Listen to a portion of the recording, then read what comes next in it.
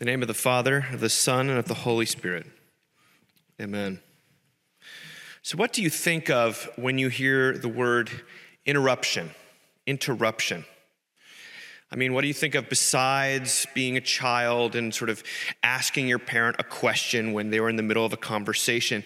An interruption is, it means different things, but generally speaking, you could say that it's a breaking of continuity.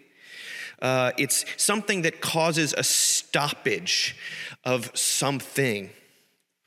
As I've sort of needed to write more in my career, I've become very cognizant of interruptions. What constitutes an interruption and what doesn't?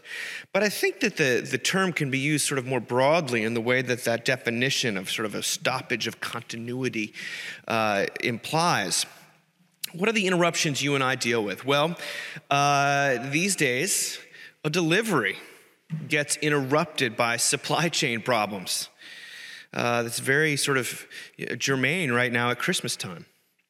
But a face-to-face conversation can be interrupted by a notification on one's phone. A peaceful weekend can be interrupted by a work emergency.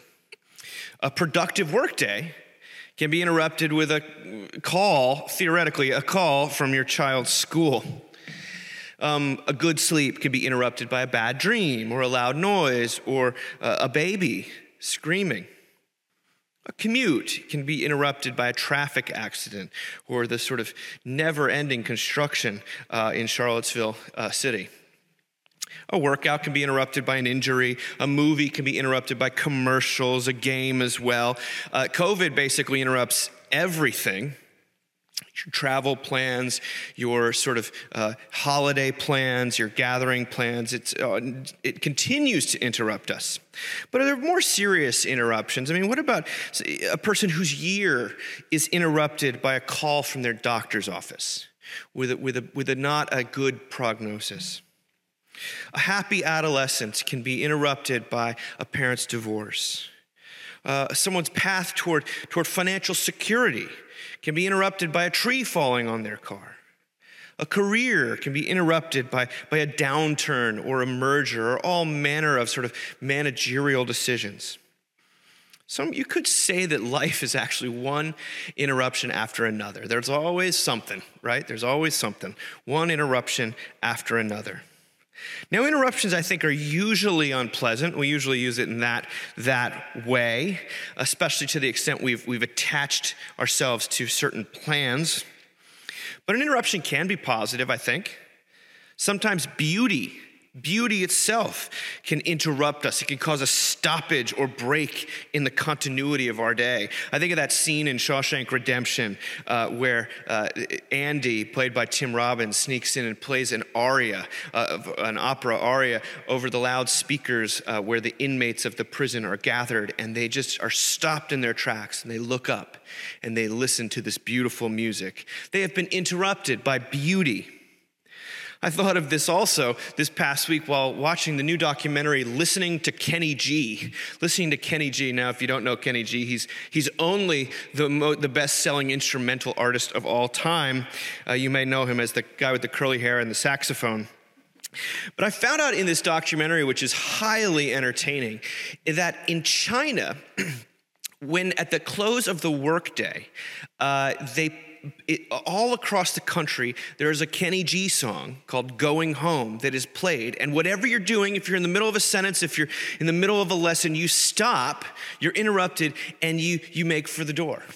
It's when malls are closing, when schools are at an end, you hear this song, this simple Kenny G melody, and you know it's time to go. And Kenny, of course, is a big star in China, so he played a concert and he talked about playing the song Going Home sort of in the middle of the show, and everyone got up to leave.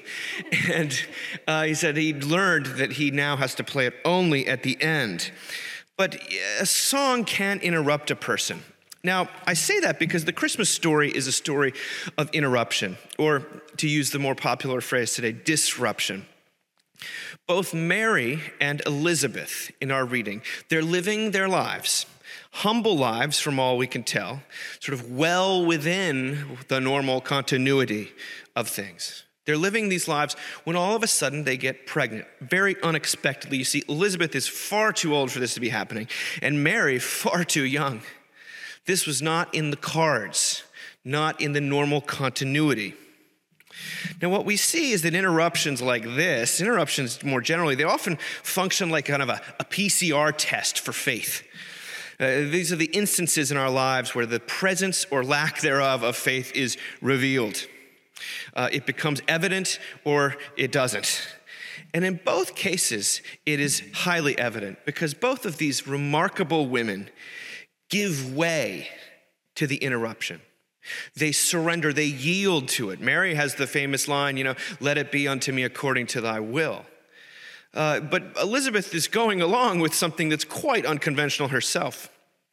Mary, though, is at the beginning of her life, so she has more to lose. She, in this miraculous fashion, let's make no mistake, it is miraculous, she accepts a whole new set of facts on the ground.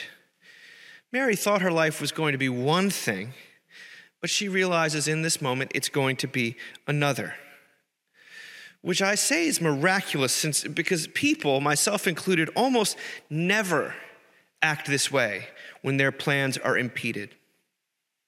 You and I work tirelessly to minimize and avoid interruptions. We rebel against interruptions. We scold our children. We get resentful at the construction site. Of course, digging in our heels never does any good, but that's how we often act.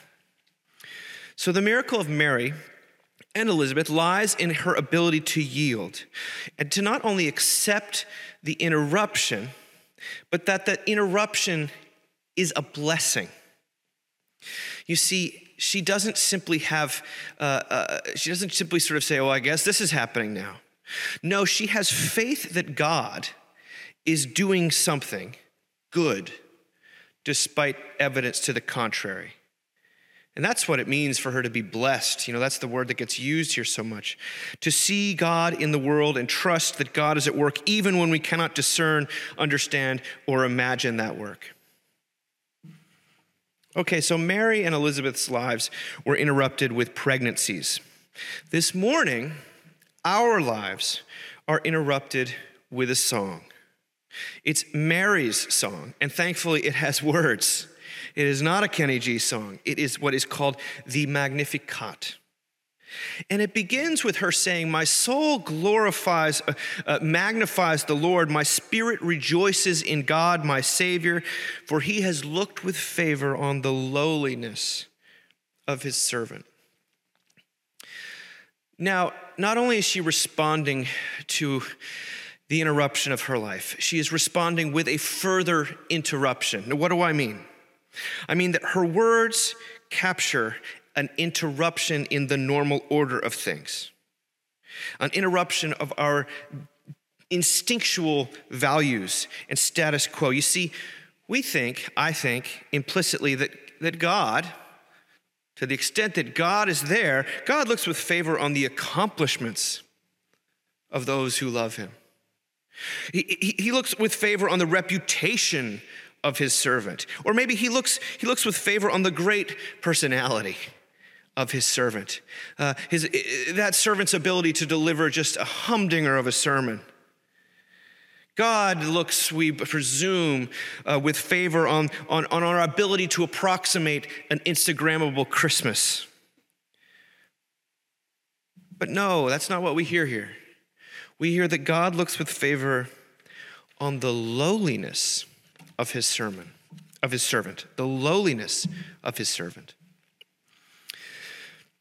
My introduction to this sort of radical interruption of grace, because that's what this is. It's the radical interruption of grace into the world in the person of Jesus Christ. It came when I was a younger man, not just growing up in church, but you sort of have to find these things for yourselves. And I found myself living in New York City and attending every once in a while Redeemer Presbyterian Church, where Tim Keller was the pastor, and he's become quite a well-known figure. And whatever you think of him, he's very eloquent. And he was interviewed recently, last week, in World Magazine, and they were trying to get this. He's retired now, and he's got some ailments. But they asked him, because his ministry had done so well. You know, I would go to these services and just be jammed with people, all sorts of folks. And they said, Tim, what attracted these successful Manhattanites to the gospel? And he said this. He said, well, they had lived their whole lives with parents, music teachers, coaches, professors, and bosses, telling them to do better, be better, try harder. So in their view, God was the ultimate taskmaster with unfulfillable demands. To hear that God himself had met those demands for righteousness through the life and death of Jesus, and now there was no condemnation left for anyone who trusted in that righteousness, well, that was an amazingly freeing message. What Tim is articulating is the interruption of grace, of a God who looks with favor on the lowliness of his servants. So different from all that we assume and experience to be true. Because this is what Christmas is actually about. It's about the good news that because or since our stubborn hearts have such a hard time turning to God in the midst of life, God chose to turn his heart toward us, to interrupt our busy lives in the form of pure love and tenderness. The baby in the manger who upturns, or you might even say, puts right our presumptions about what matters, as well as what is actually happening in our lives. I'll close with this. The poet Jessica Powers described the interruption of grace in her own life. This is in the mid-1950s. She captured in verse when she realized that God looked favorably on her own lowliness. Now, reading this poetry last week, it stopped me cold, sort of like a Shawshank inmate. So I thought I'd read a little bit to you today. This is what she said.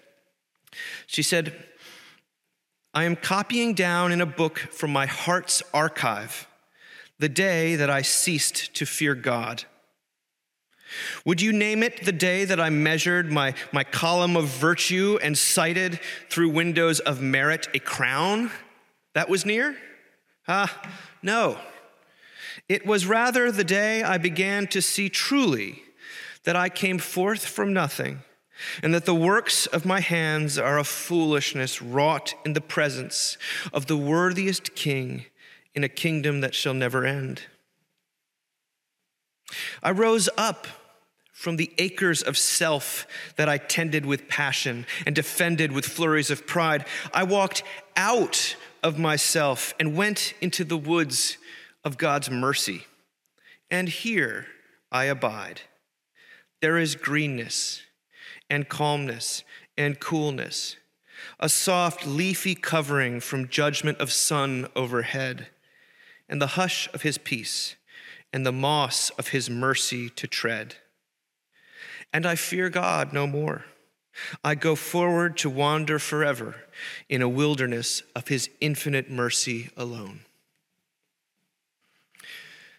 Well, before you wander off into the blur of the holidays, please allow me to interrupt your internal monologue.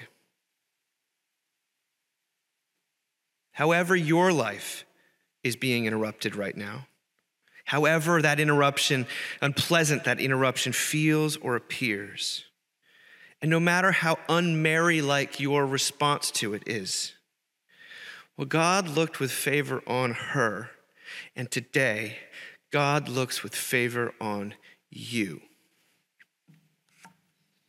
Merry Christmas.